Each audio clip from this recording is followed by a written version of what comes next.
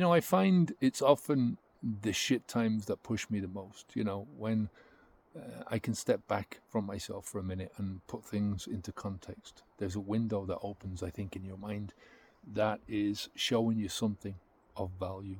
And here's where I made the mistake. Here's where I wasn't good enough. Here's where I need work.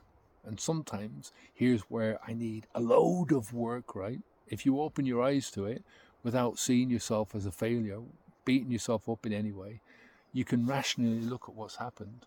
Where did you go wrong? What caused the mistake? And once you know what the mistake is, what that problem is, you're much less likely to repeat it in the future, right? You can actually turn shit into fertilizer. Find out more, habitsv2.com.